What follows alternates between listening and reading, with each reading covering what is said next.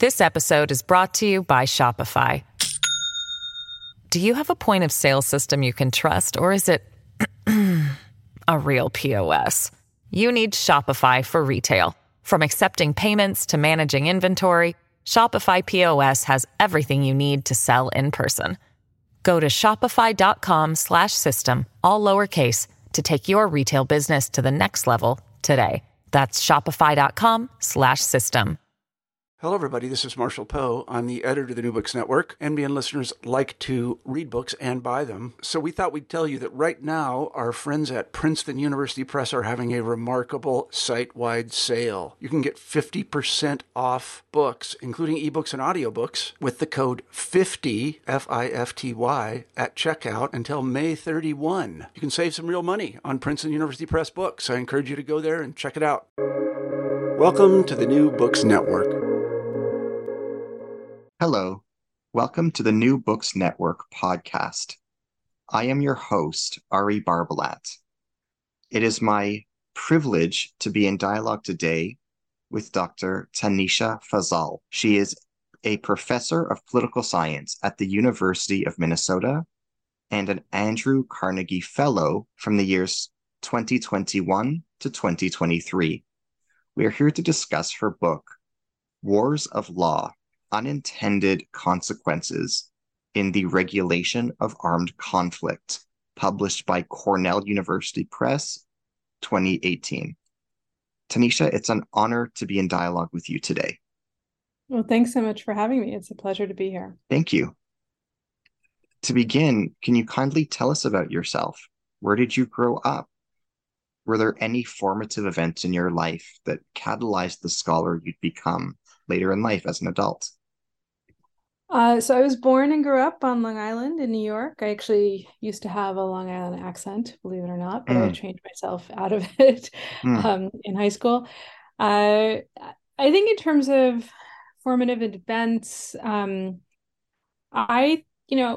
dad was from Bangladesh, and so we would travel to Bangladesh. He would go every year to visit my grandmother, his mother.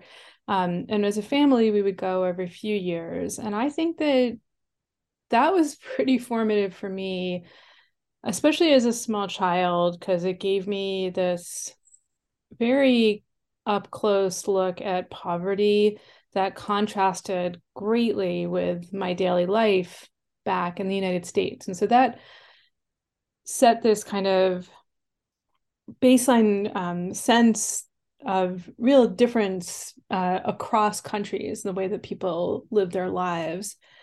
But then, closer to home, there was this expectation by both my parents that I would go to graduate school. Didn't matter which one, but it was assumed I would go to college, and then an expectation I would go to graduate school. And when I was in college, I was very lucky to have the opportunity to be a research assistant for Louise Richardson, who was on the faculty at the time, has since, done amazing things. I can't recall the exact title, but she's basically the first female president of Oxford University and is the incoming president of the Carnegie Corporation. But this was, many, many years ago and before all of those accolades, well-deserved accolades for her. But I got to see this very smart, intelligent, really woman engaged in really interesting work.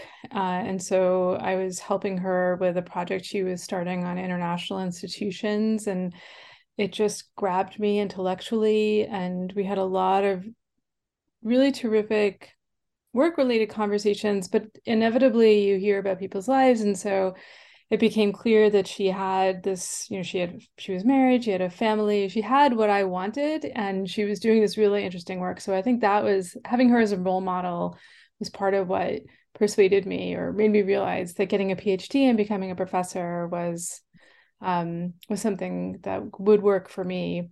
But I will also say that there were some unexpected turns. When I started graduate school, I expected to be working on development and democracy in Latin America and South Asia. And instead, I've become an international relations scholar. And part of that was just almost by happenstance, that I switched from comparative politics to international relations, partly because of who was on leave and who was around when I was doing my coursework. And, I think I'm learning still and figuring myself out as a scholar. What a journey.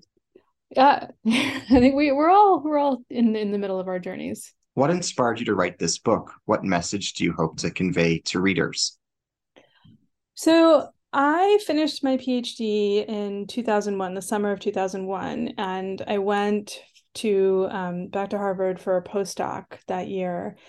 And so this is, of course, we're talking very quickly about 9/11. And I remember, there's, of course, all the shock of it, but as a scholar sitting back and thinking, why, we've just invaded Afghanistan, or I can't remember, this might have been around the time of the invasion, and thinking, why aren't we issuing a declaration of war against Afghanistan? This seems like a pretty obvious thing to do. And so then that led me to kind of dig in a little bit historically, and I realized that the US hadn't issued a formal declaration of war since World War II. And then I looked a little bit more and realized that this was actually a global phenomenon, that pretty much every country had stopped issuing declarations of war in their wars with other countries, and that peace treaties in wars between states were also in the decline. And so those were the two questions that really started me on the path to writing this book. Why is it that we no longer see declarations of war, peace treaties, and interstate war? But pretty quickly, I realized also that I had to talk about civil wars in the book, because most wars at the time, most wars today are still civil wars, even though the interstate wars sometimes make the news much more. And I noticed that there were some opposite trends in civil wars. And so most of my work has been very question driven. And so I didn't know the answers to these questions, and so wanted to figure them out. And, the answer has to do, I argue, with the proliferation of international humanitarian law. And I think one of the messages of the book is that law oftentimes has unexpected effects. And this is the subtitle of the book, Unintended Consequences in the Regulation of Armed Conflict. Some of these unintended effects are good, some of them are bad, but part of what I want people to take away from the book is the notion that more law isn't always better, that we have to think really carefully about the kinds of laws that are being written and who is participating in the lawmaking process. What are the primary themes in your book? What argument does your book advance? I think one of the primary themes is that it's important to think about global shifts and changes in international norms, because they can be quite consequential. The argument is it's kind of an argument in three parts. In the first part, what I'm doing is in some ways largely descriptive. I'm tracing the development of the laws of war, sometimes also referred to as international humanitarian law. And so these are the laws that govern how belligerents, how parties to war conduct themselves in the course of a war. So when we talk about war crimes, we're in the domain of international humanitarian law, for example. And what I find in just looking through the history of international humanitarian law is that there's been an increase in the number of laws on the books over time. So international humanitarian law has proliferated over time, but it's also changed in character. It used to be written in ways that really favored belligerent rights, and today it's written in a way that is much more constraining of belligerents. And that's not a judgment, it's just a description. But I do think, and this is sort of the second part of the argument, that this has implications for different kinds of wars. So it has implications for interstate wars in that it ends up disincentivizing states from engaging with the formalities of war, specifically declarations of war and peace treaties, right? These were the two things that started me on this path, because I was trying to figure out why we no longer see them in interstate war, but also implications for civil wars, sometimes in the opposite direction, because a certain type of rebel group in civil wars, secessionist groups that want their own independent, internationally recognized state, these groups increasingly are trying to engage with international humanitarian law. And so these are some of the unintended consequences, both the disincentivizing states from engaging, but the incentivizing non-state actors or armed non-state actors from engaging. And I think that leads to kind of another theme of the book, which is that international law is written by states for states. But most wars today are not interstate wars, they're civil wars. And this disconnect in the way that international law, and including international humanitarian law, is written with what's actually happening on the ground, I think presents real challenges to how parties conduct themselves in these wars. How does your book advance the existing body of scholarship on civil wars? Well, I think it advances the existing body of scholarship on civil wars, which is enormous, okay, of course, in a few different ways. You know, one of the contributions here is that it provides a more historical view of civil wars. Most of the quantitative work on civil wars in my field, in international relations, and to some extent in comparative politics, is really focused on the post-1946 era. And that's partly because the major data set out there, the Uppsala Conflict Data Program, their data set, it starts in 1946. And so that's the data available. And so that's the data that people use. But one of the arguments I'm making in the book is that there are effects of the proliferation of these laws of war on civil wars, after, as compared to before 1946, because of the changes in the laws themselves. But I also think that another contribution of the book, and I'm not the only one who's made this contribution, is this idea of connecting what rebels want with how they fight. So in political science, we're divided into 4 subfields: political theory, American politics, this is in the US, of course, international relations, that's usually where I sit, and comparative politics. Comparative politics will focus on one country or a smaller set of countries, and they've done really amazing work on civil wars, and they delve really deeply into the politics of a lot of different rebel groups, but they don't zoom out and compare them in the way that I do in this book and that a lot of other people have done as well. And I think that one of the contributions here is to kind of signal to comparativists who have a lot to say about these questions that secessionist groups in particular behave differently. And I think this is an idea that has caught on, although not everybody agrees with it, and that's okay. Can you tell us some more about your data sets and the variables that you measured? Yeah, so there are 2 data sets that underlie the quantitative analysis in the book. The International War Initiation and Termination data set and the Civil War Initiation and Termination data set. So IWIT and CWIT. And both of these data sets I put together with my good friend and colleague Paige Fortna, who's at Columbia University. I started this book when I was on the faculty at Columbia. And we needed different variables in the same wars, which is why we joined forces. And so I needed variables on whether a state had issued a formal declaration of war in an interstate war, or whether a rebel group had issued a declaration of independence in a civil war. I also wanted to look, of course, at compliance with international humanitarian law and civilian targeting, as well as whether there were peace treaties ending these different wars. And Paige Fortna was more interested on the war termination side, because that's really where her work has focused. And she was especially interested in looking at the growing gap between, or what she suspected was a growing gap between the political and military outcomes of war, which in some ways lines up with my interest in peace treaties.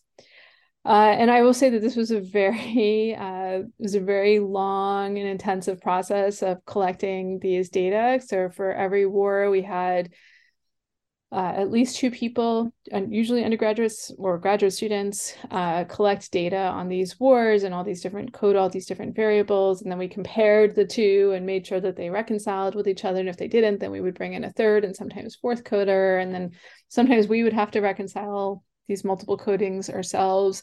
So this took a lot of time. I mentioned that the Civil War data set is called CWIT, which, if you compress it, is quit, which is something that certainly occurred to us over the years, because that was the much more challenging data set to collect. But what we've done is, because we put so much work into this and we don't want other people to have to reinvent the wheel, we put all those reports that our coders wrote in the qualitative data repository. So you can go to that repository and actually download all the reports and see both how we coded these data, but in case it's useful for others as well. What does your book teach us about NGOs and their international behavior? So that's a good question. So non-governmental organizations are pretty central to the development of international humanitarian law. And I think the implications of the book for NGOs kind of depends on the NGO. There are a lot of NGOs in the international humanitarian law space. I think I'm comfortable saying that they come with good intentions, so I have no intention of impugning them. But we can take two to think about some contrasts and examples. So, I'll start with the International Committee of the Red Cross, the ICRC, which is they view themselves as the custodian of international humanitarian law. And, it's a massive organization, the ICRC. They're often pushing for more law.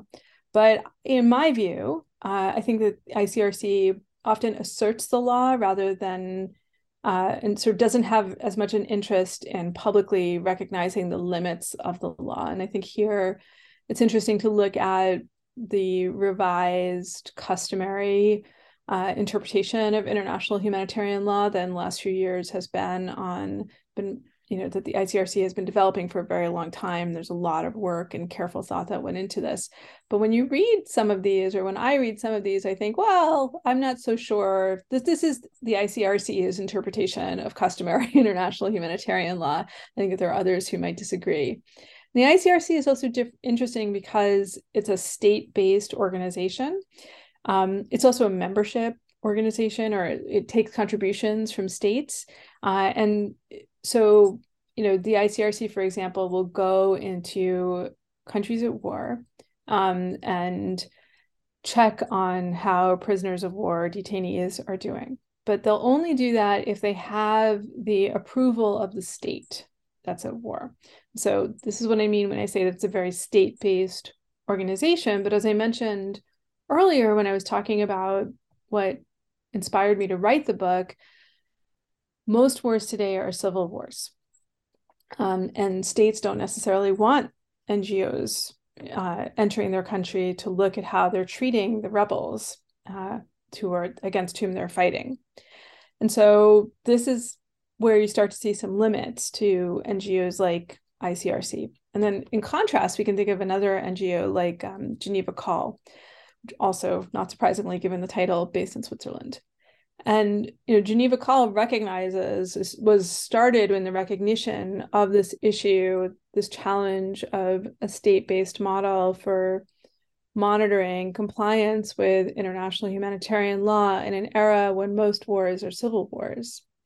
And so Geneva Call's mission is more about getting armed non-state actors or rebel groups to comply with international humanitarian law. And they don't use a state-based model. They will kind of try and circumnavigate the state in various ways in order to get access to rebel groups. So I think that, just to circle back, one lesson of the book with respect to NGOs is that they sometimes don't think about the sort of longer term consequences of what their mission is, or the political obstacles. But also, so many of them, especially the older ones, are state-based, and that can be really problematic in an era when most wars are civil wars. How does your book advance our understanding of secession? I think the book does so let me just say first, I'm fascinated with secessionism and have been for a long time, going back to my first book. And part of the reason I find it fascinating is because there are a lot of people who live in secessionist regions and regions of the world where there are political groups that, again, want to have their own independent, internationally recognized state, but haven't received that kind of international recognition. But sometimes those groups govern in ways that are more state-like. They are actually providing more services, for example, than the states from which they would like to secede. So a really good example here would be Somaliland, right? So Somaliland provides a lot of services to the people who live in this area of northern Somalia, arguably more, and they have more capacity, arguably, than the internationally recognized government in Mogadishu that holds the seat at the United Nations. But of course, Somaliland is not internationally recognized as a state. Somalia is. And in the book, what I'm trying to do is to look at how secessionist groups engage with international humanitarian law, how they conduct themselves in war. And what I find is that they're often trying to send signals to the quote unquote international community, which is a term that I have some issues with, that I'm sort of frustrated with myself and how I deal with it in the book and in general. But it's not clear that the international community is actually paying attention to or receiving these signals, or at least that they're receiving them in the way that secessionists want them to. And I think also, so I sort of show these political incentives of secessionists and how signals they sent are or are not received. But one of the other contributions of the book, I think, is to show that secessionists, in the array of different kinds of rebel groups or armed nine-state actors that have different political aims, distinct from what the aim that secessionists have different military incentives, especially when it comes to how they want to treat their civilian population in war. So, for example, secessionists, civilian targeting in all war is a major issue. And this is why we have so many people paying attention to it, because it's so important. And one of the findings of the book is that secessionists are actually less likely to engage in civilian targeting than non-secessionists among rebel groups.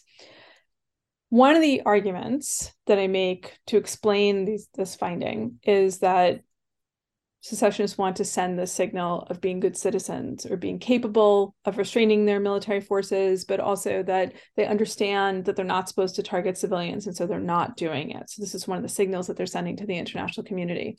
But I also think that they have a military or more strategic incentive to avoid targeting civilians on the other side, because secessionists, unlike other types of rebel groups, are geographically concentrated. There's a specific territory that they claim, and they want to gain international recognition as the legitimate government of that territory.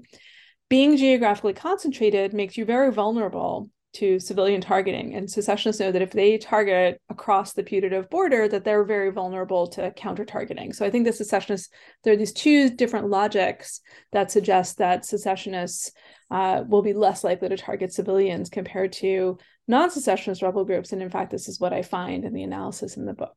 There's a quote that I'd be interested to ask you about, which is on page 191. You write the following: "Good behavior by secessionists is not always rewarded by the international community, however. This disconnect between what the international community says and does has not yet, it seems, filtered down to secessionists who appear to have been poor updaters. Unlike scholars, secessionists are focused on the here and now of survival, and so lack the perspective enjoyed by scholars. For the near term, secessionists' difficulty in updating serves the international community well, as these groups may be more attentive to direct signals than to the experiences of previous less successful secessionists. Insofar as updating occurs in the longer term, however, reliance on secessionists' inability to observe the conduct and consequences for similar groups may not be a viable strategy for an international community that seeks to govern the commencement, conduct, and conclusion of one of the most common types of civil wars today."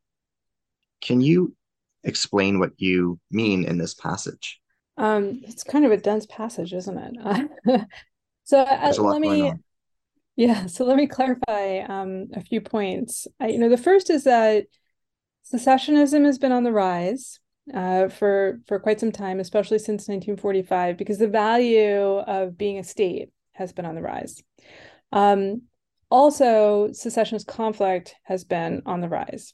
So we have a lot of secessionist civil wars, in other words.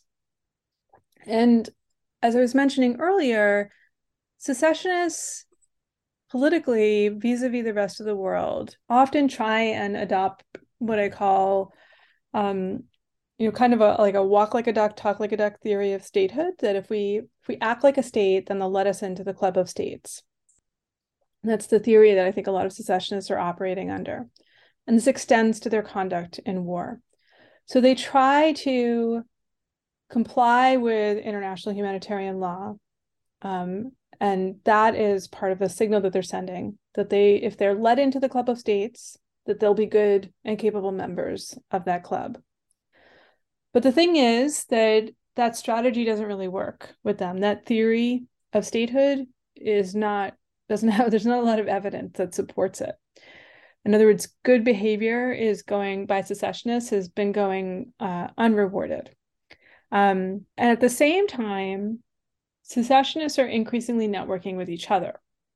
So, for example, during the Scottish referendum a few years ago, there were people from Catalonia, right? And those two cases or examples are not cases of violent secessionism right now, but there are other platforms that secessionists use to network with each other. There's actually, right, we're recording this interview in December, early December 2022. The World Cup is going on. There's actually another World Cup. It's not happening right now. It's called CONIFA instead of FIFA, and it is a secessionist soccer league. So they're actually networking with each other. So Wow.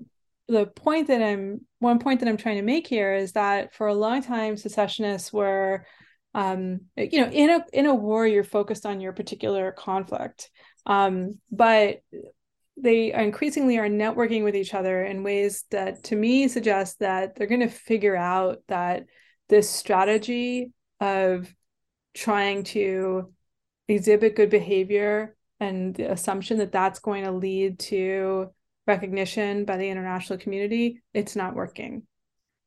So the international community would like secessionists to believe that it will work, because then that could lead to better behavior. But if secessionists figure out that it doesn't work, and this is what I call the secessionist dilemma, because it's a dilemma not just for secessionists, but for the rest of the world as well.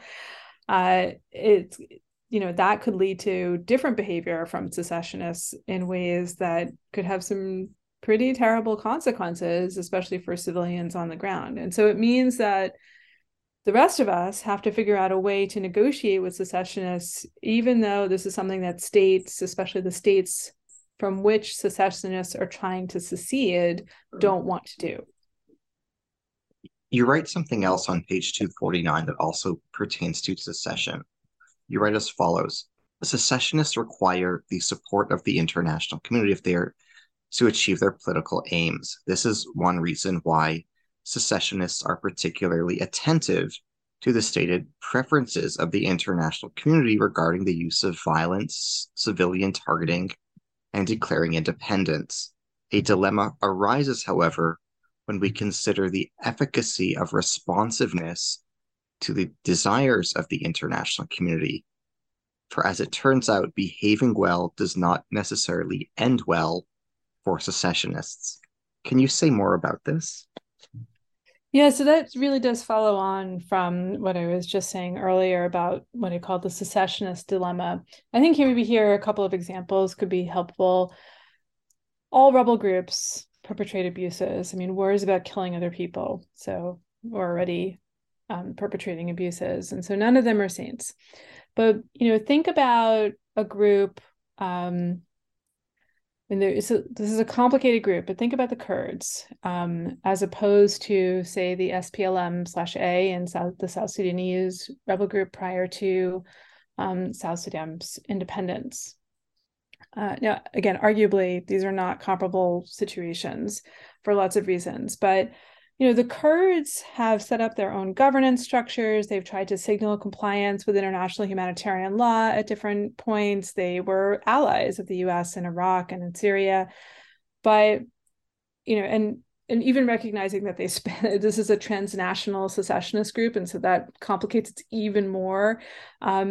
They've never received international recognition. They're not, despite having tried for a very long time, they're not members of the UN. They don't receive international recognition. Again, lots of reasons, very complicated politics. I think a cleaner example here might be a case from Indonesia early in the Cold War, the case of the South Moluccans, which were, this is one of the islands in the Indonesian archipelago.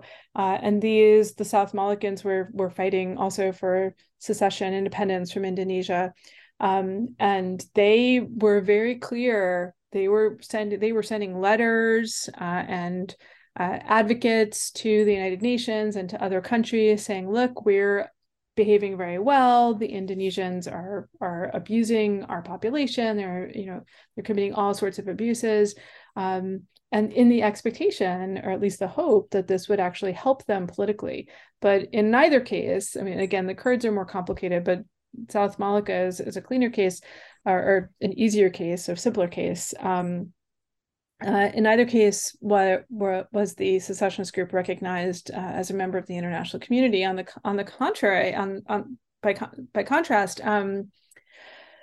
the SPLM-LA, which is the South Sudanese rebel group, not in the ongoing conflict in South Sudan, but prior to 2011, they were fighting for independence from Sudan, engaged in lots of civilian targeting, really a pretty intense amount. But South Sudan becomes a member of the United Nations in 2011.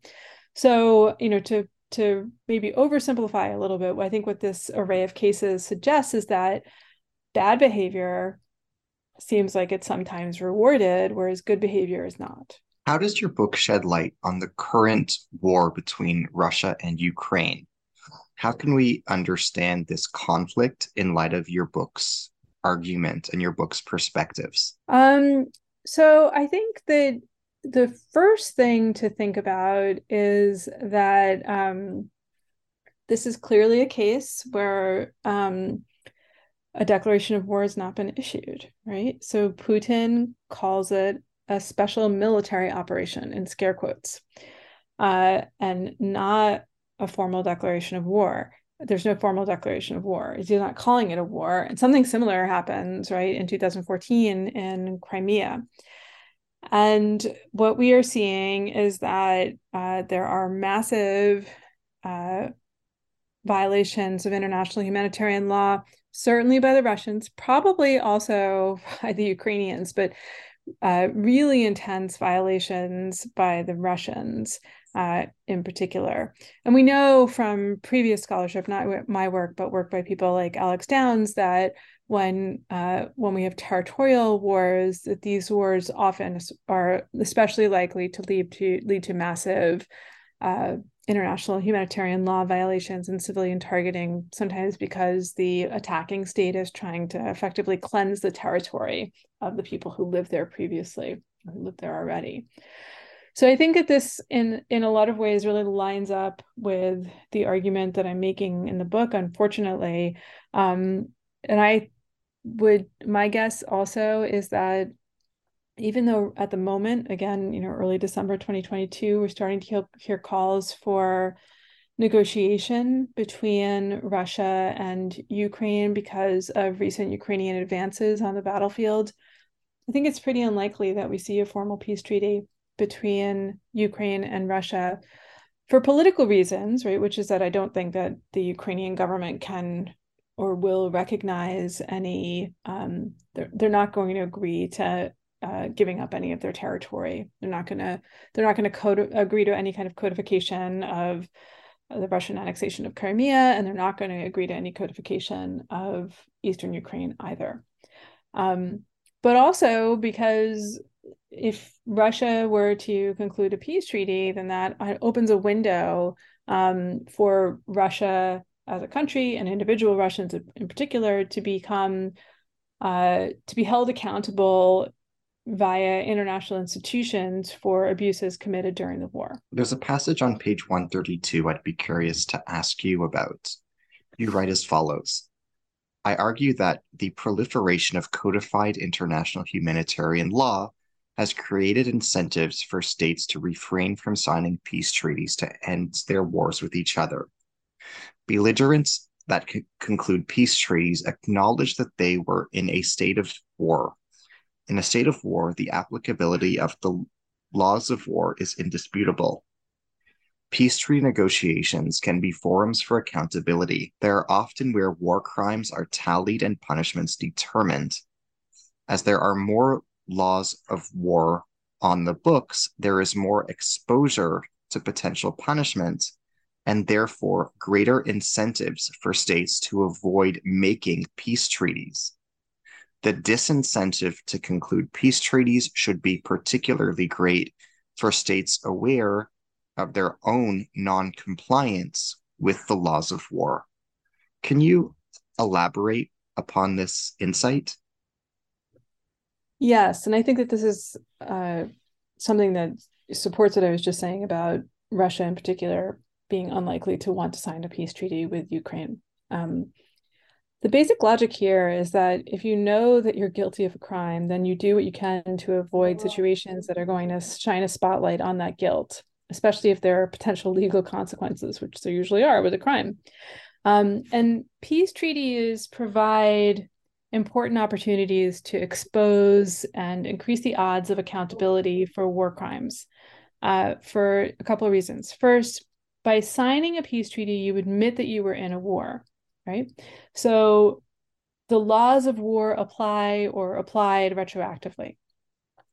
And second, accountability for war crimes is something that can be negotiated in a peace treaty.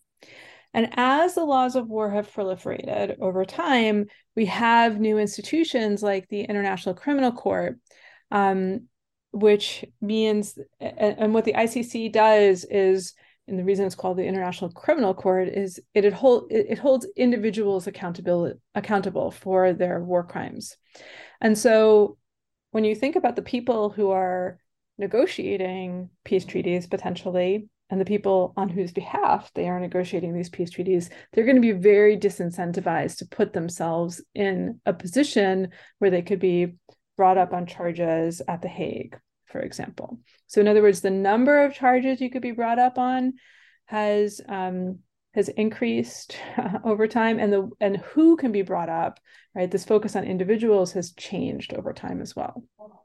There's a related quote I'd be curious to draw your attention to from pages 9 and 10. You write as follows: the project of modern international humanitarian law is founded on a desire to limit war's worst effects, but its own effects have been mixed, blurring the lines between war and peace and states and secessionists. If we are both never and always at war, then the scope and applicability of the laws meant to govern wartime conduct ought to be revised. If the carrot of statehood is always out of reach for well-behaved secessionists, they will eventually catch on and revert to bad behavior. And if peace treaties on civil wars are considered to be ends in themselves, then there is a real danger that these wars will in fact not end. My aim in this book is to expose these questions with the broader goal of uncovering patterns in the development of past and present laws of war that can inform and improve future international humanitarian lawmaking efforts. Can you clarify what you mean in this passage? Yes. So hopefully the first part of this, the idea that modern international humanitarian law is meant to limit the horrors of war, that part is clear. But I think what has happened as this project of international humanitarian law in the modern world has developed over time, and this speaks to the unintended consequences of the proliferation of international humanitarian law, is that it has broadened so much that the the danger is that belligerents who want to avoid being held responsible for violations of what has become this very expansive project of international humanitarian law, the danger is that belligerents will find other routes to achieve their same ends, and that these routes essentially involve sidestepping the laws of war. So, it's interesting when you look at the laws themselves, and when you look at some of the archival work, the archives of the negotiations. International humanitarian law is different from another body of international law that's also meant to govern war, which is the law. International humanitarian law is sometimes called jus ad bellum, and there's another body sometimes called jus in bello. Excuse me, I mixed that up. Can I start again here? All right. Sure, please. Okay. Yeah, go ahead. All right, so I'm just going to start with the whole question. All right. So let me just give me a second to regroup. Okay. So I hope that the first part of that passage is clear, that the people who make modern international humanitarian law do so because they want to try and limit the horrors of war. And I think that is maybe helpful here to distinguish between two bodies in the laws of war. The first body, which is called jus ad bellum, is about and sometimes referred to as just war theory, or is adjacent to just war theory, is about the conditions under which it would be legal for states to go to war. Then the body of law that I'm really talking about in this book is sometimes referred to as jus in bello, international humanitarian law, or law of armed conflict, lots of different terms that people use, is about how do you conduct yourself once you're in a war. And that implies that there is a clear start and end to the war. There's a switch that flips, right? That turns this body, that activates this body of law, and that deactivates this body of law. And for a long time, that switch was declarations of war on one side, peace treaties on the other.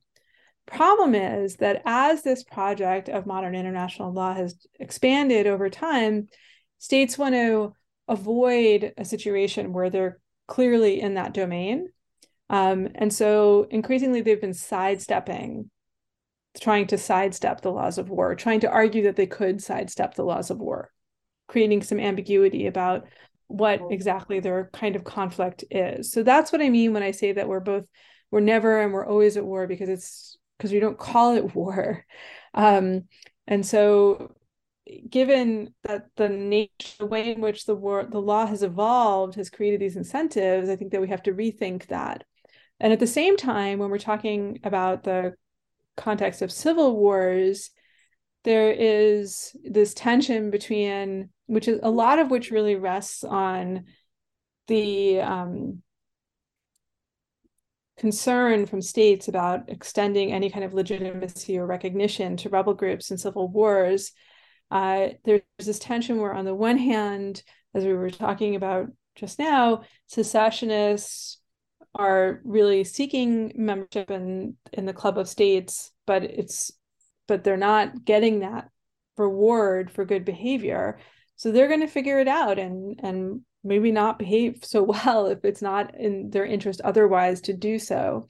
And the broader point here is that the law really has to respond to politics on the ground and recognize politics on the ground if it's going to be effective, but that's not really how the law is structured. Can you comment on the interconnection, if any, between this book and your previous scholarship on state death?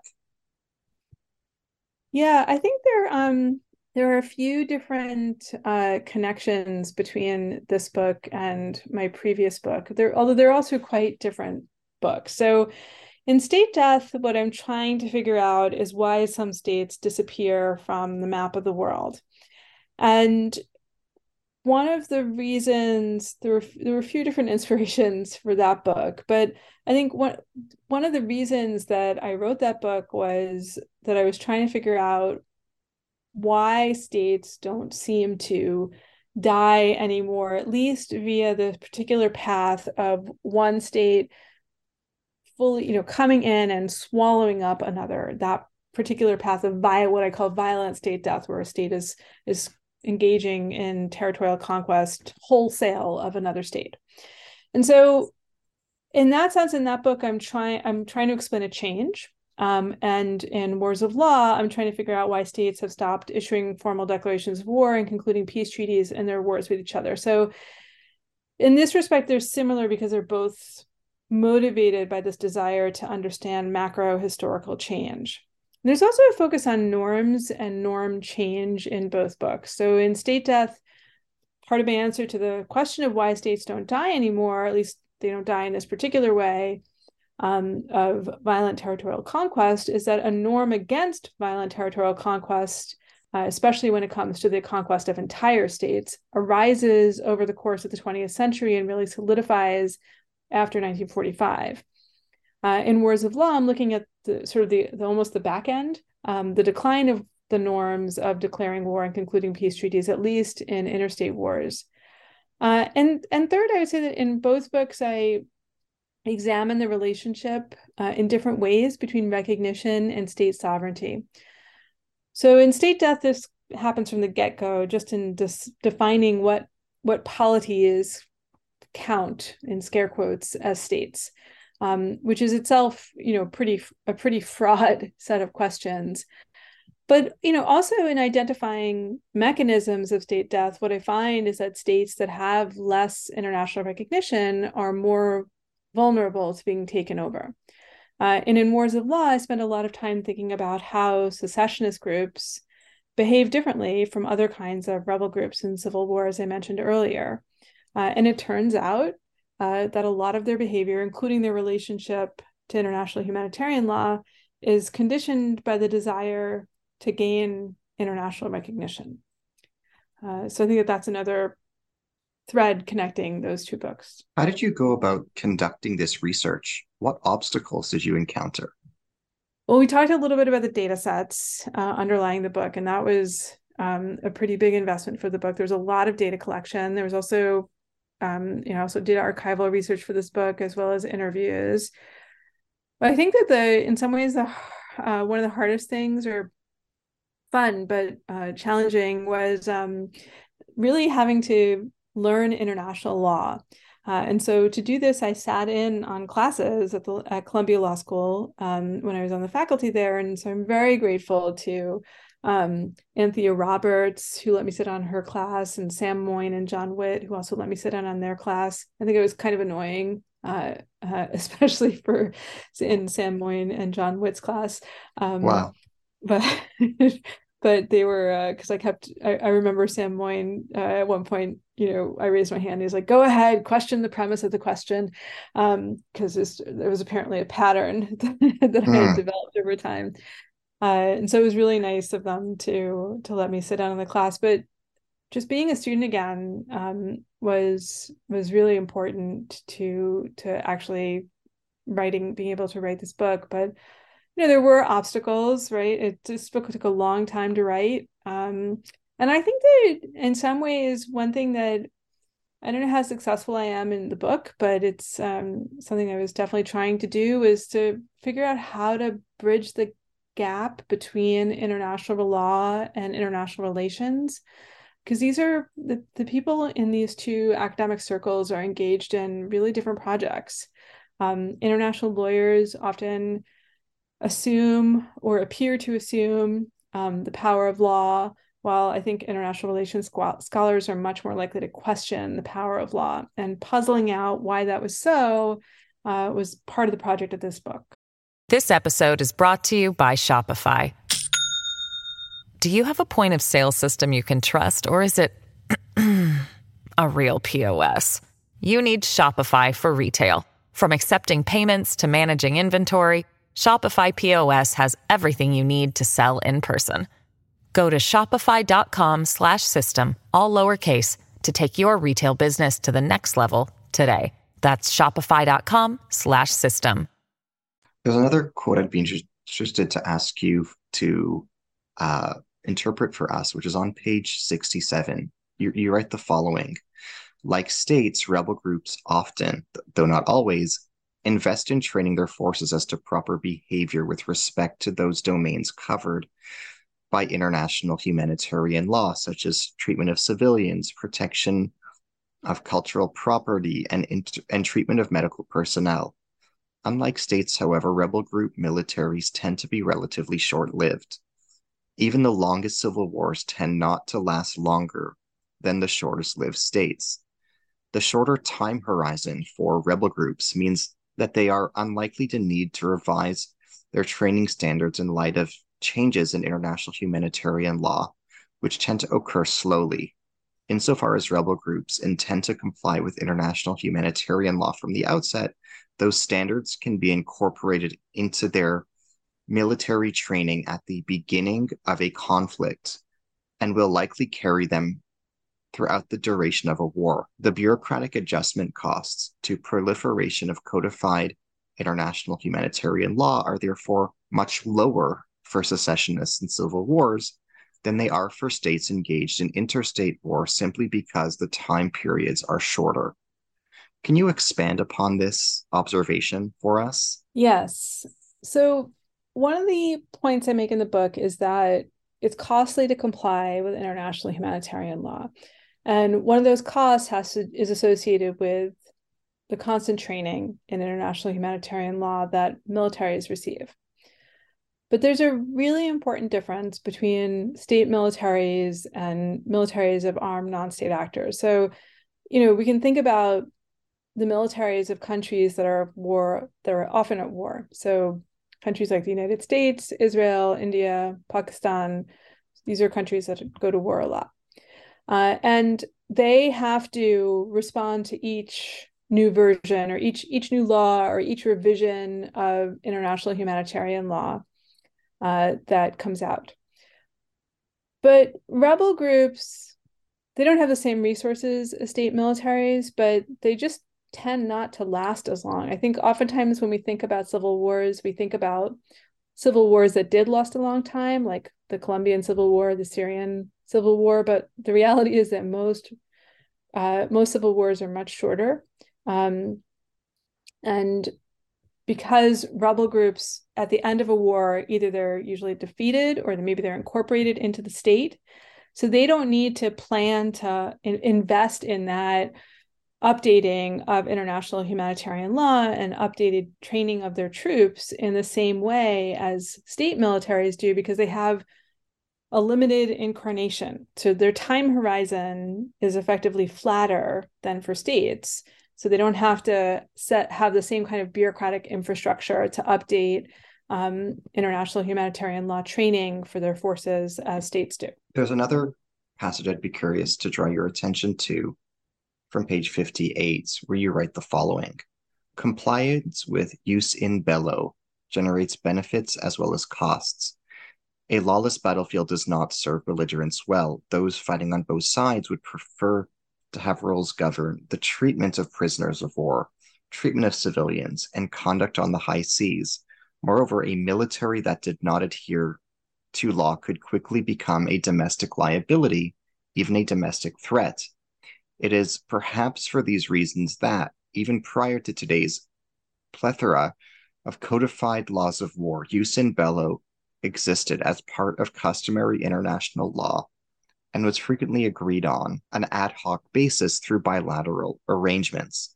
One efficiency of today's body of codified international humanitarian law is that it does not require renegotiation prior to or during each war, although laws have often been revised post-war, and it is meant to allow belligerents to coordinate on acceptable comportment during war. Can you explain further what you mean here? So we have the laws of war for a reason, right? They serve a need. And some of these laws are relatively straightforward, like, laws regarding protecting medical personnel, treating the wounded. And some of these laws, like that one, benefit each side, right? The wounded are effectively out of the fight. And each side would like to be able to treat and remove their wounded from the battlefield. And so it's sort of a win-win, if you will, to have this law. And in fact, this was the first codified law of war on land warfare. But it used to be for a very long time before the mid-19th century or so, that you had agreements at the start of a war, even during a war. These are the rules that we're going to observe during this particular conflict. And so each time you did have to kind of reinvent the wheel. And because both sides would like to have some laws in place, it's much more efficient not to have to reinvent the wheel each time. So that's one of the benefits of having a codified body of international humanitarian law that's kind of always out there in the background that states have signed on to. With that said, I think one really interesting trend that we see, kind of pattern in international humanitarian lawmaking, is that after each, this isn't always true, but after a lot of major wars, you see the development of new laws of war that are kind of, in a way, meant to address the previous war, but then don't necessarily address issues that really come up in the next war. You published this book in 2018. What was it like for you observing global news taking place concurrently as you conducted the research, preparation, and writing for this book? What insights came into your mind regarding contemporary international affairs and current events as you were thinking about this very topic?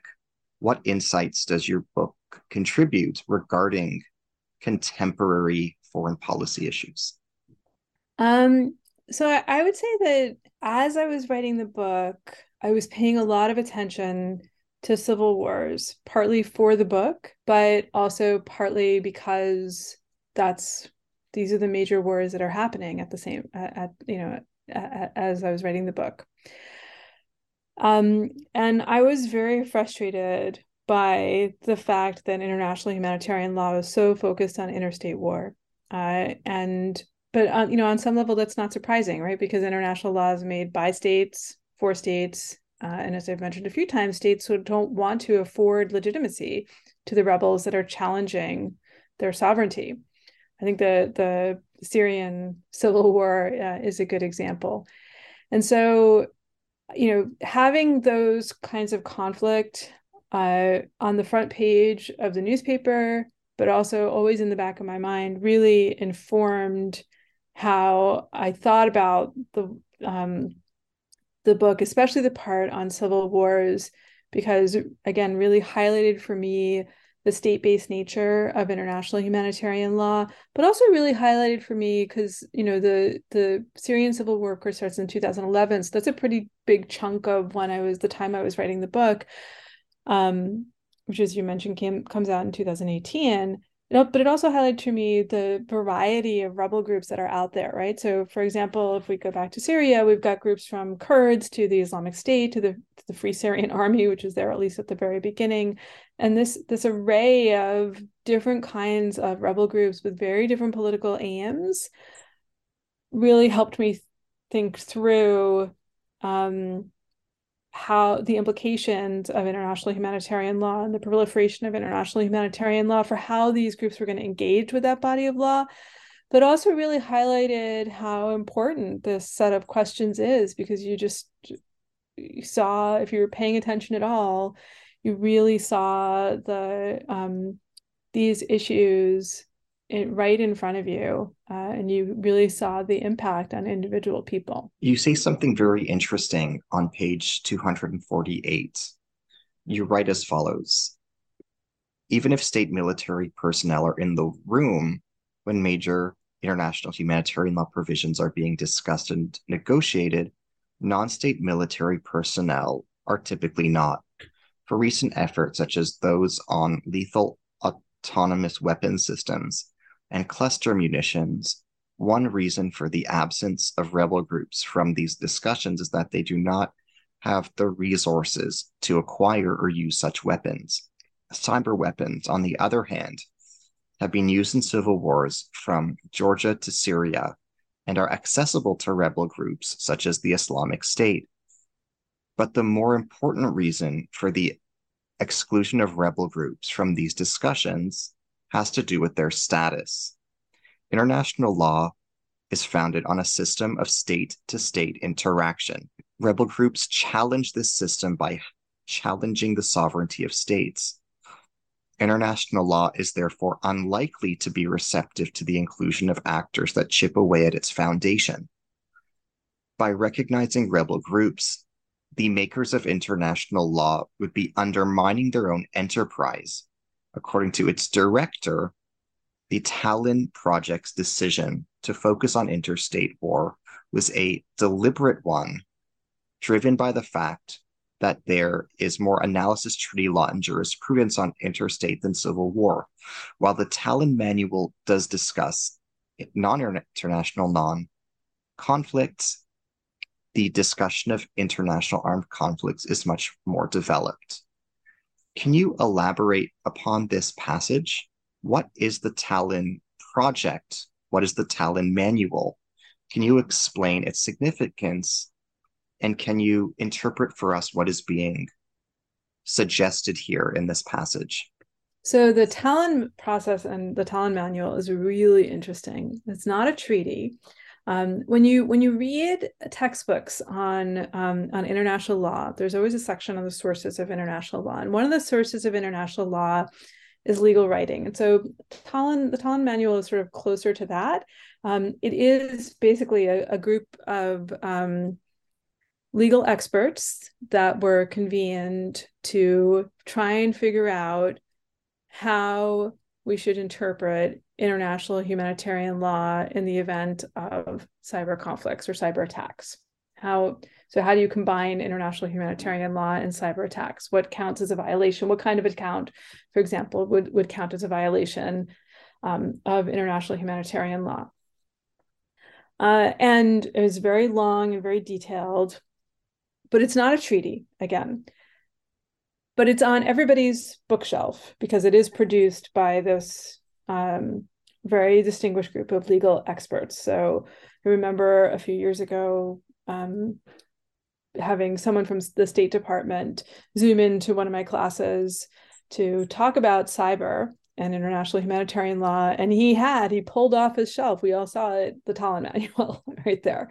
So it's kind of it's the reference book for cyber and international humanitarian law, and they were kind of the first movers on this. But again, it avoids talking too much about civil war, because even though that's the most frequent type of war, because it's just a fundamental challenge to international law. And I don't think that international lawyers, like they recognize that if they are going to have something like a treaty or an agreement, then they need states to sign on to it. And states are going to be reluctant to do that because it will afford legitimacy and recognition, at least by implication, to the groups that are challenging their sovereignty. And so this is what I'm trying to do here is show that the gap in the way that international humanitarian law has treated or not treated civil war, not just in not having non-state actors like armed groups being party to international humanitarian law, although there is some research that suggests that that part of the gap is actually a little bit narrower than we thought. There's a new book by Giovanni Mantia on that, but nonetheless, it is a gap because states don't want to afford that kind of legitimacy and recognition to rebel groups. That is not just something that's in the past; it's something that's going forward as well. This is a trend that is continuing over time. But I will say, I just wanted to mention, going back to an earlier part of our conversation, I think it's really interesting to think about the Tallinn Manual and the set of questions that the manual addresses in the context of Russia's invasion of Ukraine. Because these are two countries that are actually known for their cyber capabilities. Certainly Russia is, and Ukraine is a pretty teched up country. There are a lot of app developers in Ukraine, for example. So they have a lot of capability there. But we haven't heard much, at least I haven't heard much, and I've been trying to pay attention to this. Although Twitter's demise makes it a little bit harder to do all this. We haven't heard much about cyber attacks in this war. It's probably, and so it's not clear kind of what's going on I just want to raise that as something interesting. Is it because the two sides are really good at cyber defense? Or, I mean, I think my guess is that probably there are cyber attacks that are happening and we're just not hearing about them. You say something quite intriguing when you allude to Russia's annexation of Crimea. You write the following: states no longer refer to their interstate wars as wars. Perhaps the clearest recent example of this type of pretense is Russia's role in the invasion of Crimea. On February 28th, 2014, hundreds of Russian soldiers took over airports and military bases in Ukraine's autonomous Republic of Crimea. Russia had taken pains to create deniability by stripping the insignia off its troops, while arguing that any intervention was meant to prevent spillover of radicalism and civil conflict. By investing in an international legal fiction, Russia gained at least a fig leaf to cover over its lack of compliance with the laws of war regarding the resort to force, jus ad bellum, as well as with those governing belligerent conduct in time of war, or jus in bello. The United States likewise refers to its conflicts as police actions, counterinsurgencies, or counterterrorism, each of these in quotation marks, but not war. Interstate war increasingly is conducted under the legal radar. This is from page 3. Mm-hmm. Can you elaborate upon this? Yeah, I mean, I think we're seeing a version of this today, actually, in 2022, right? It's where, as I mentioned earlier, this is clearly a war, Russia's invasion of Ukraine in February 2022, but Russia's not calling it a war. They're calling it a quote unquote special military operation. There are lots of scare quotes around these alternative terms for war. And you have to ask why. It's clearly a war. It's obviously a war. Why aren't we calling it a war? And I think that part of the answer to this is because states are trying to avoid the international legal architecture around war, including international humanitarian law, because there's really no benefit to them of calling it a war.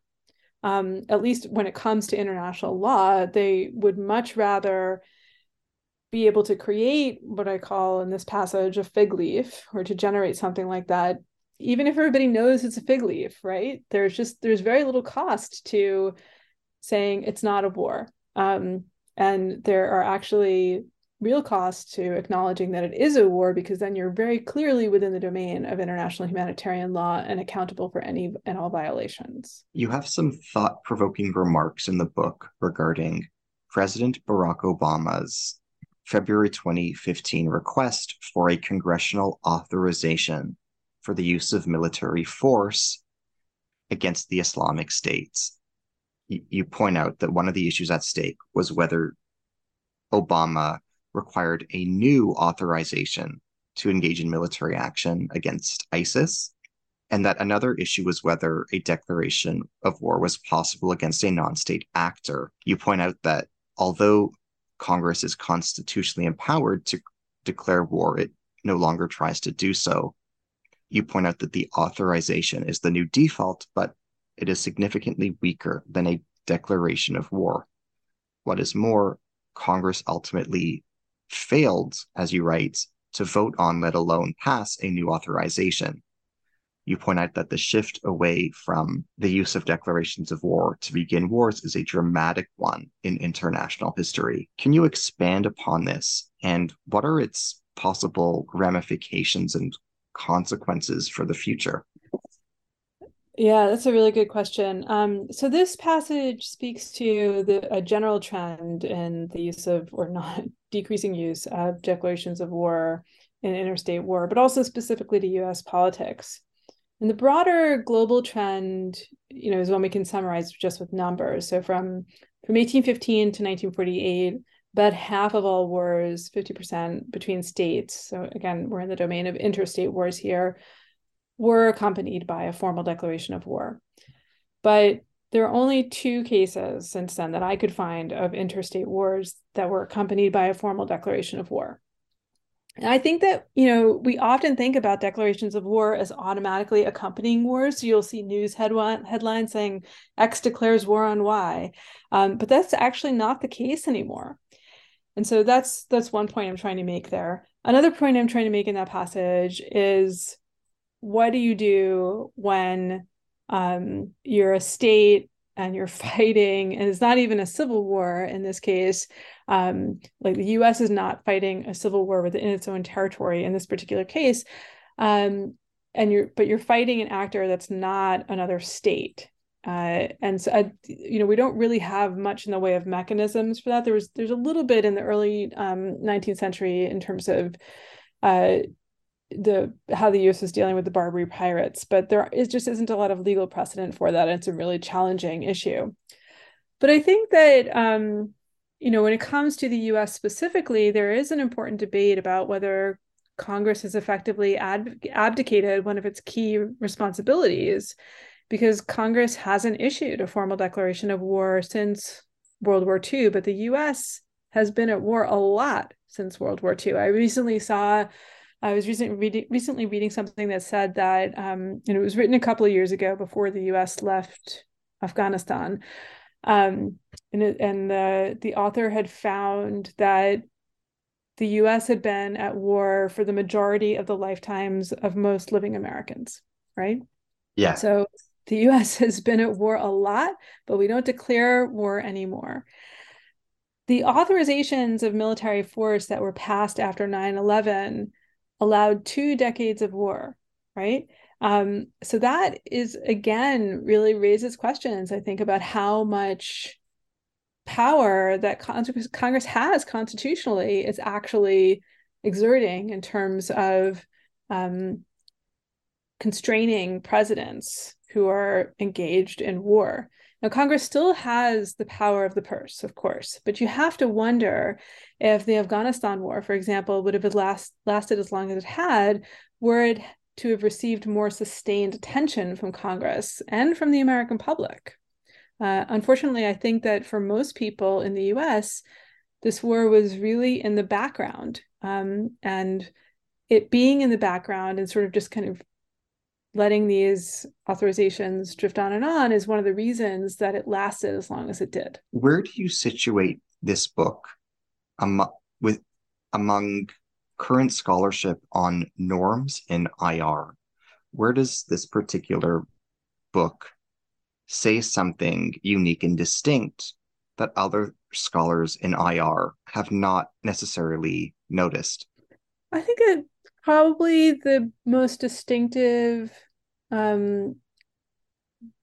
of the book when it comes to norms is the focus on norm decline, especially when it comes to declarations of war and peace treaties and interstate wars, but also the appropriation of certain international norms by actors in civil wars, as well as the challenges of applying international humanitarian law and associated norms in civil wars.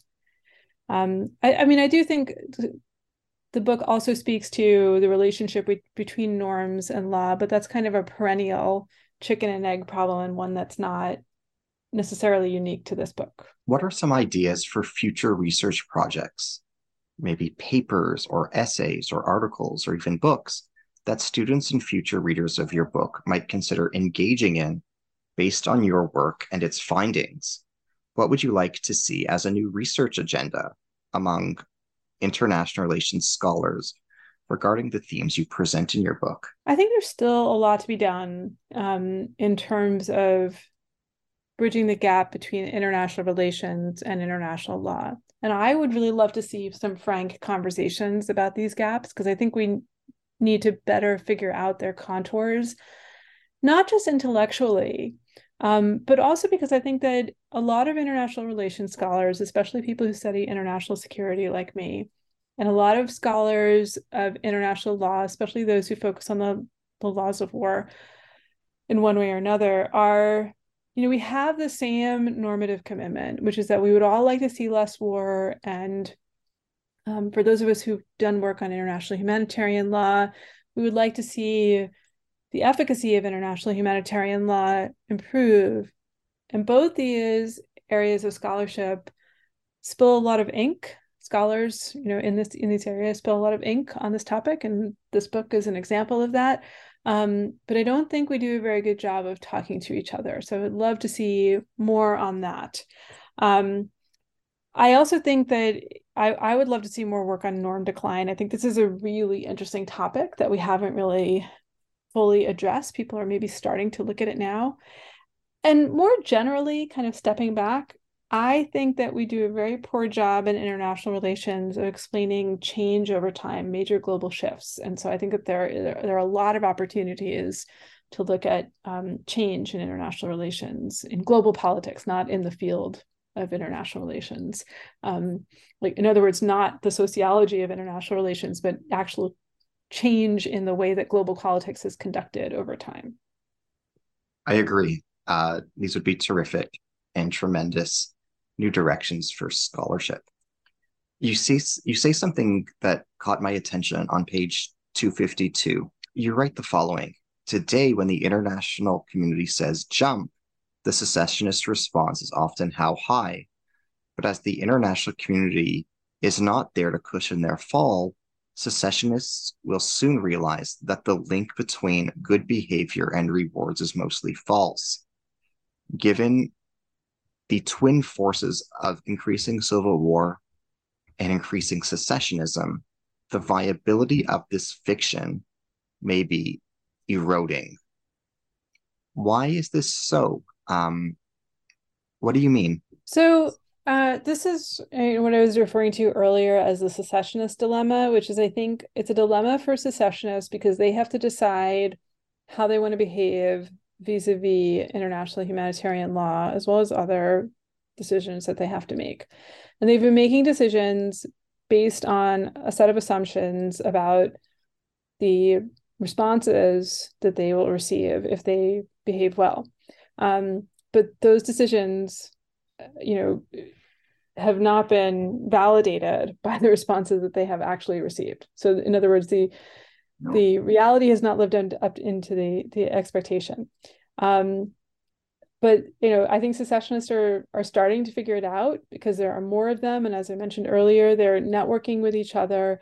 And so that's what I mean when I say that the viability of this fiction may be eroding. And I think it's kind of a set of assumptions that a lot of secessionist groups strung together, and they're just realizing that those assumptions don't hold. And that is potentially going to be very problematic because, as I mentioned in this passage and earlier in our conversation, secessionism is on the rise. And so if this group of armed non-state actors has been one of the most compliant with international humanitarian law because they believe that it would evoke a positive response from the international community, but they're figuring out that that's not actually how it works, then that does not bode well for compliance with international humanitarian law going forward. You state on the next page, 253, the following: intervention should only occur when the international community has solved its own commitment problem in terms of the deployment of appropriate resources. Half measures may do more long-term harm than good if they enable or exacerbate the commitment problem inherent in civil war and thus compound the human costs of war. However appealing they might seem, peace treaties may not always be the answer. Why do you feel this way? So, this is more a conclusion than a feeling. But to give some context, as I mentioned, most wars are civil wars today, and the data, analyses by others suggest that civil wars tend to take place in relatively poor countries, oftentimes countries where there's great economic inequality as well. And there is this inherent commitment problem in civil wars. When I teach civil wars to my undergraduates, I put up this slide that has kind of two squares, each representing different parties to a war. In an interstate war, when the war ends, each square, they can each retreat to either side of an international border. But in a civil war, you have to live with each other one way or the other, unless there's a successful secessionism, which is pretty rare, as we were talking about earlier. So the commitment problem in a civil war is that one side has to give up their weapons. And again, this is different from a war between states where you can retreat behind a border and you don't have to disarm in that context.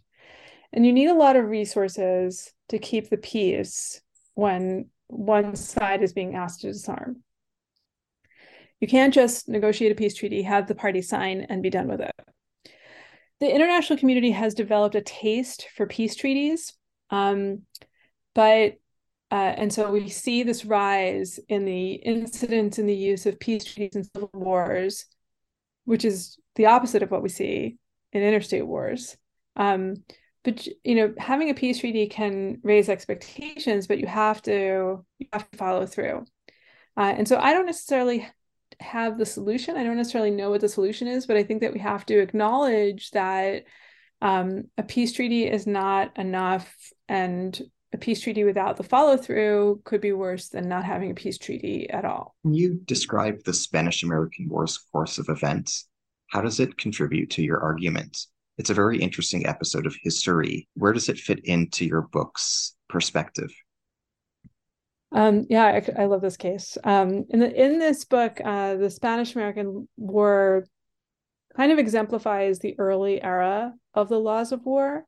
So at that time, there weren't that many codified laws of war on the books. The laws that were there were written in ways that favored belligerents, that made it easier for them to prosecute their wars. So as I mentioned, there weren't that many laws of war on the books, but one of them, the 1856 Declaration respecting maritime law, stated that for naval blockades to be legal, they had to be effective, which is a little bit circular, and B, accompanied by a formal declaration of war.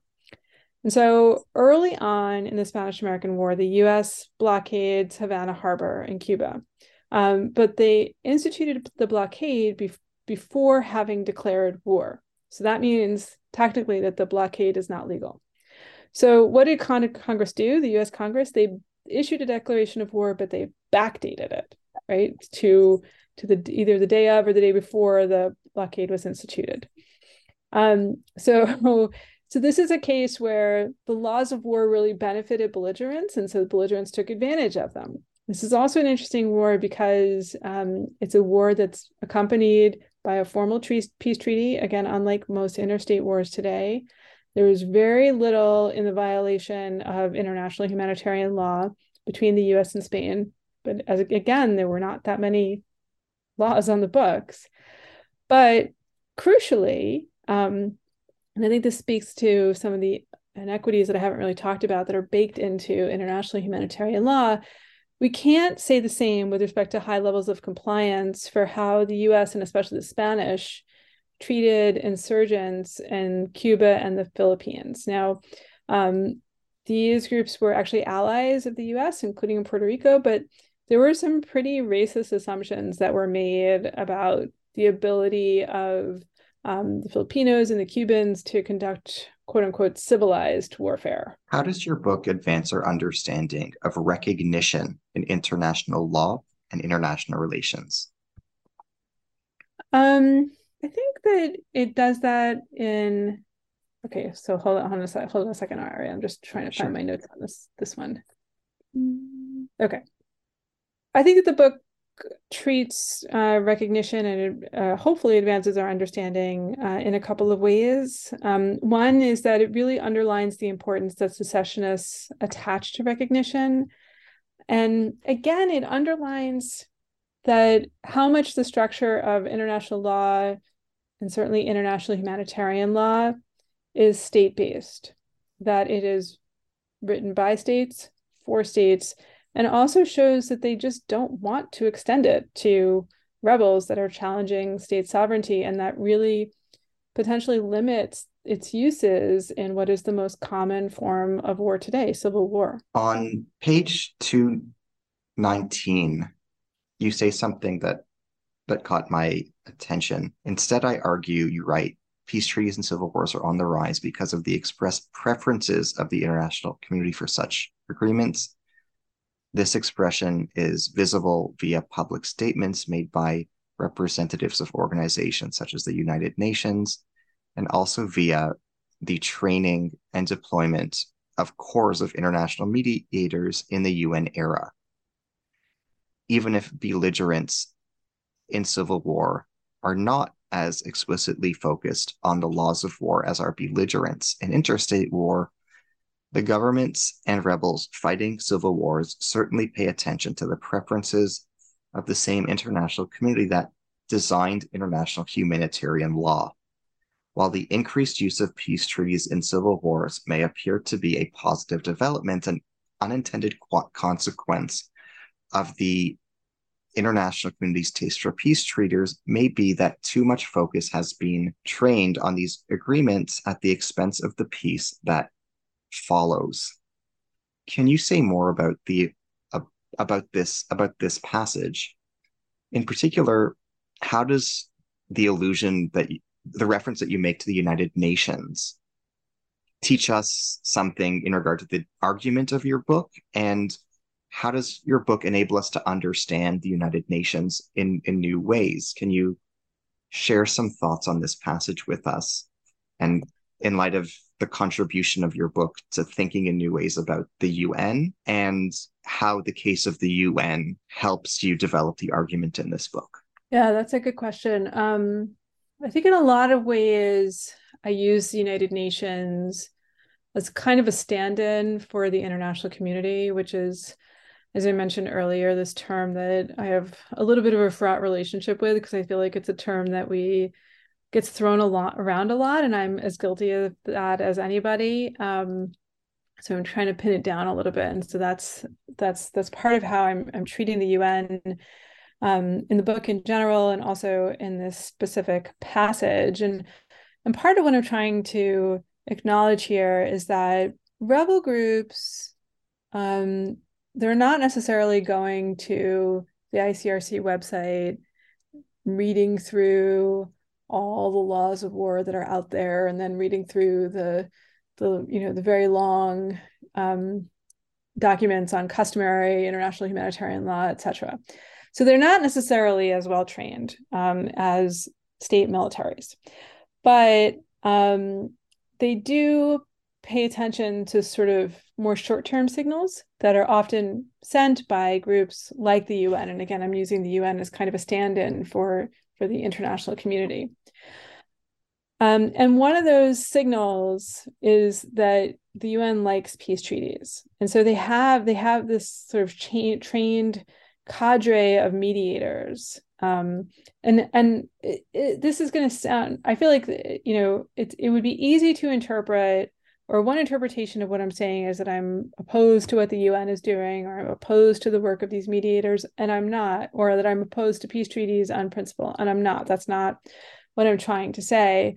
What I am trying to say is that we shouldn't have peace treaties just for the sake of having peace treaties. And I do think that there is a system that's set up that kind of pushes us in that direction, because there is this trained cadre of mediators, because the UN has expressed a preference for wars ending by peace treaty, because we do what we're trained to do. So if you're a professional mediator working for the UN, then that's what you want to do. You want to mediate, right? It makes complete sense. But again, we don't want to have peace treaties just for the sake of having peace treaties, because just because you have a peace treaty doesn't mean that the war is not going to recur. Plenty of wars recur after peace treaties have been created. And there are a lot of people who spend a lot of time rightly focused on how do we make better peace treaties, and what is the right timing for peace treaties, and related questions, but we haven't quite figured that out yet. And sometimes it seems like there's a little bit of a knee-jerk reaction that we should have a peace treaty, but again, you can't just have a peace treaty. There's much more investment that has to be made, especially in the context of a civil war. In your preface, in the pages of the book that have Roman numerals as page numbers. You write the following: the hardest part about writing acknowledgments is knowing how many people one will forget to thank. I therefore begin with an apology and my gratitude to those who lent a hand to this project, but whose names I neglect to mention. You point out that your book was a long time coming, and you point out that since beginning to work on this book, you got married, had 2 children, were denied tenure, received tenure, moved twice, and lost your father. You state, I would not have been able to manage all these life-changing events, and certainly this book would not have been completed without the support of family, friends, and colleagues who have made critical contributions along the way. Can you comment on the support you receive from any people that you could not name in writing? And in particular, to the extent that you feel comfortable, can you share something about your father who passed away? In what ways did he support you? What kind of moral and material support did he provide you? Would you like to comment on his perspective on your academic work and on this research process? Yeah, I'll try and kind of keep the emotions in check, or at least out of my voice. So for the first part, the people I couldn't name in writing, I mean, there were just dozens of seminar participants who heard different parts of this work. Lots of people in the NGO, international legal community I spoke with, some of whom I think might not want to be name checked. And I just think they, the book, as you quoted, was a long time coming. My first book was published in 2007. This book was published in 2018. That's 11 years. It's a long gap. A lot happens in between.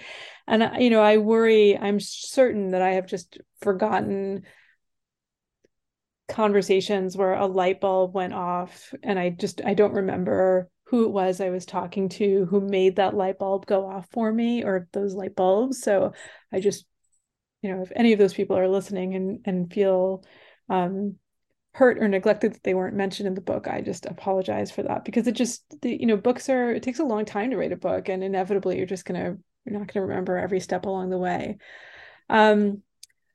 But as to my dad, he was really, I think, the person who's probably most responsible for my intellectual trajectory. He was an immigrant to the United States. He loved talking about politics. He was a medical doctor, not a political scientist or an academic in any way.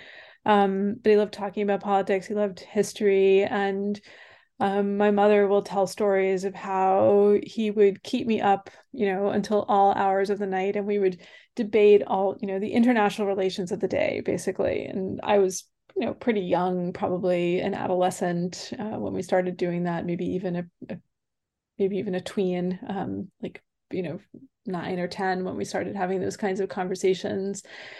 He just really encouraged me to argue with him and to think about a lot of issues in the world, especially I think issues around inequality. And he didn't necessarily, he bought my first book and Wow. tried to read it, but didn't, there's a lot of statistical analysis in the first book, and, it wasn't necessarily his cup of tea, but he was enormously proud that I'd written a book.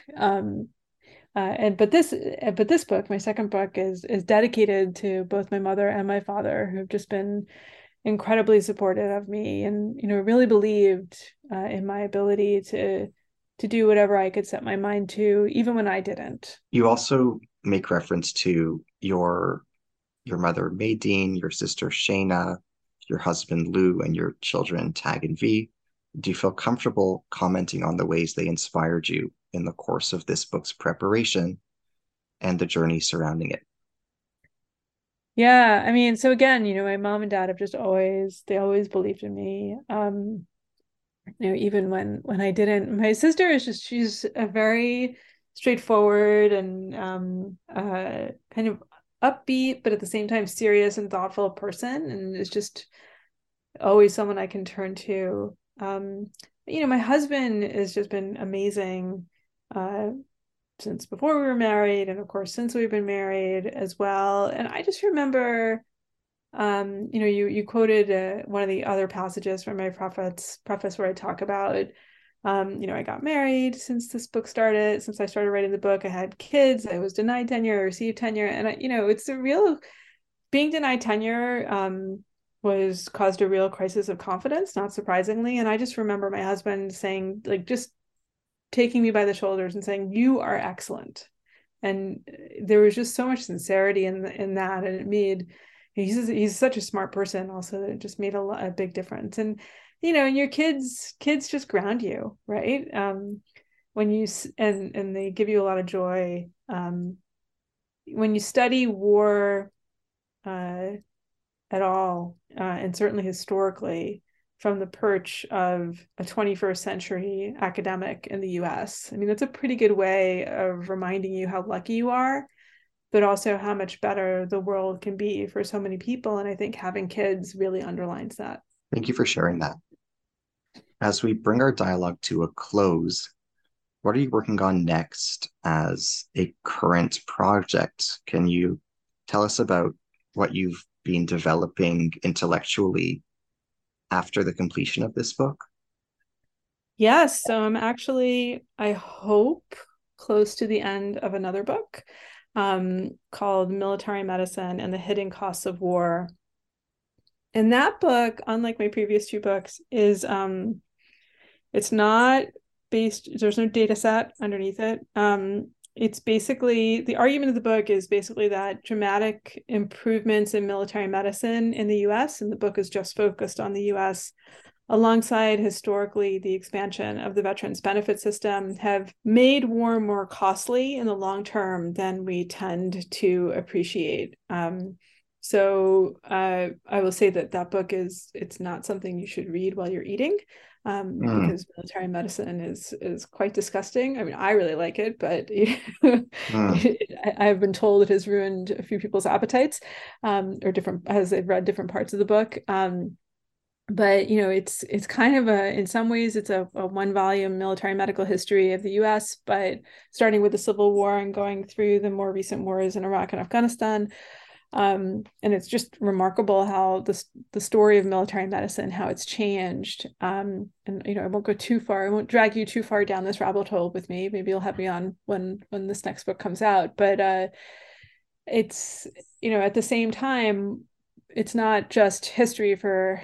It's not just a description of what has happened, but it's really in the service of an argument that the medicine has gotten so good that as a percentage of those deployed, many more people are coming home having survived injuries that they just simply would not have survived in the past. And so when we think about the costs of war ahead of time, we often think about the human costs almost exclusively in terms of fatalities. But in fact, the nature of casualties has changed, again, especially for the US, so that most casualties, many, many more casualties, are in the non-fatal than the fatal column. And so what I'm arguing is that if we think about the decision to go to war as a cost-benefit calculation, I think we've been getting the costs wrong, because we haven't been paying attention to these non-fatal casualties and the costs, both human and financial, associated with them in the very long term. Thank you for sharing that. That project sounds amazing. Oh, thank you. I hope so. To our listeners, I am your host on the New Books Network, Ari Barbalat. Today, it's been my blessing and my privilege to be in dialogue with Dr. Tanisha Fazal. She is a professor of political science at the University of Minnesota and an Andrew Carnegie Fellow during the years 2021 to 2023. We have been discussing her book, Wars of Law: Unintended Consequences in the Regulation of Armed Conflict, published by Cornell University Press, 2018. Thank you.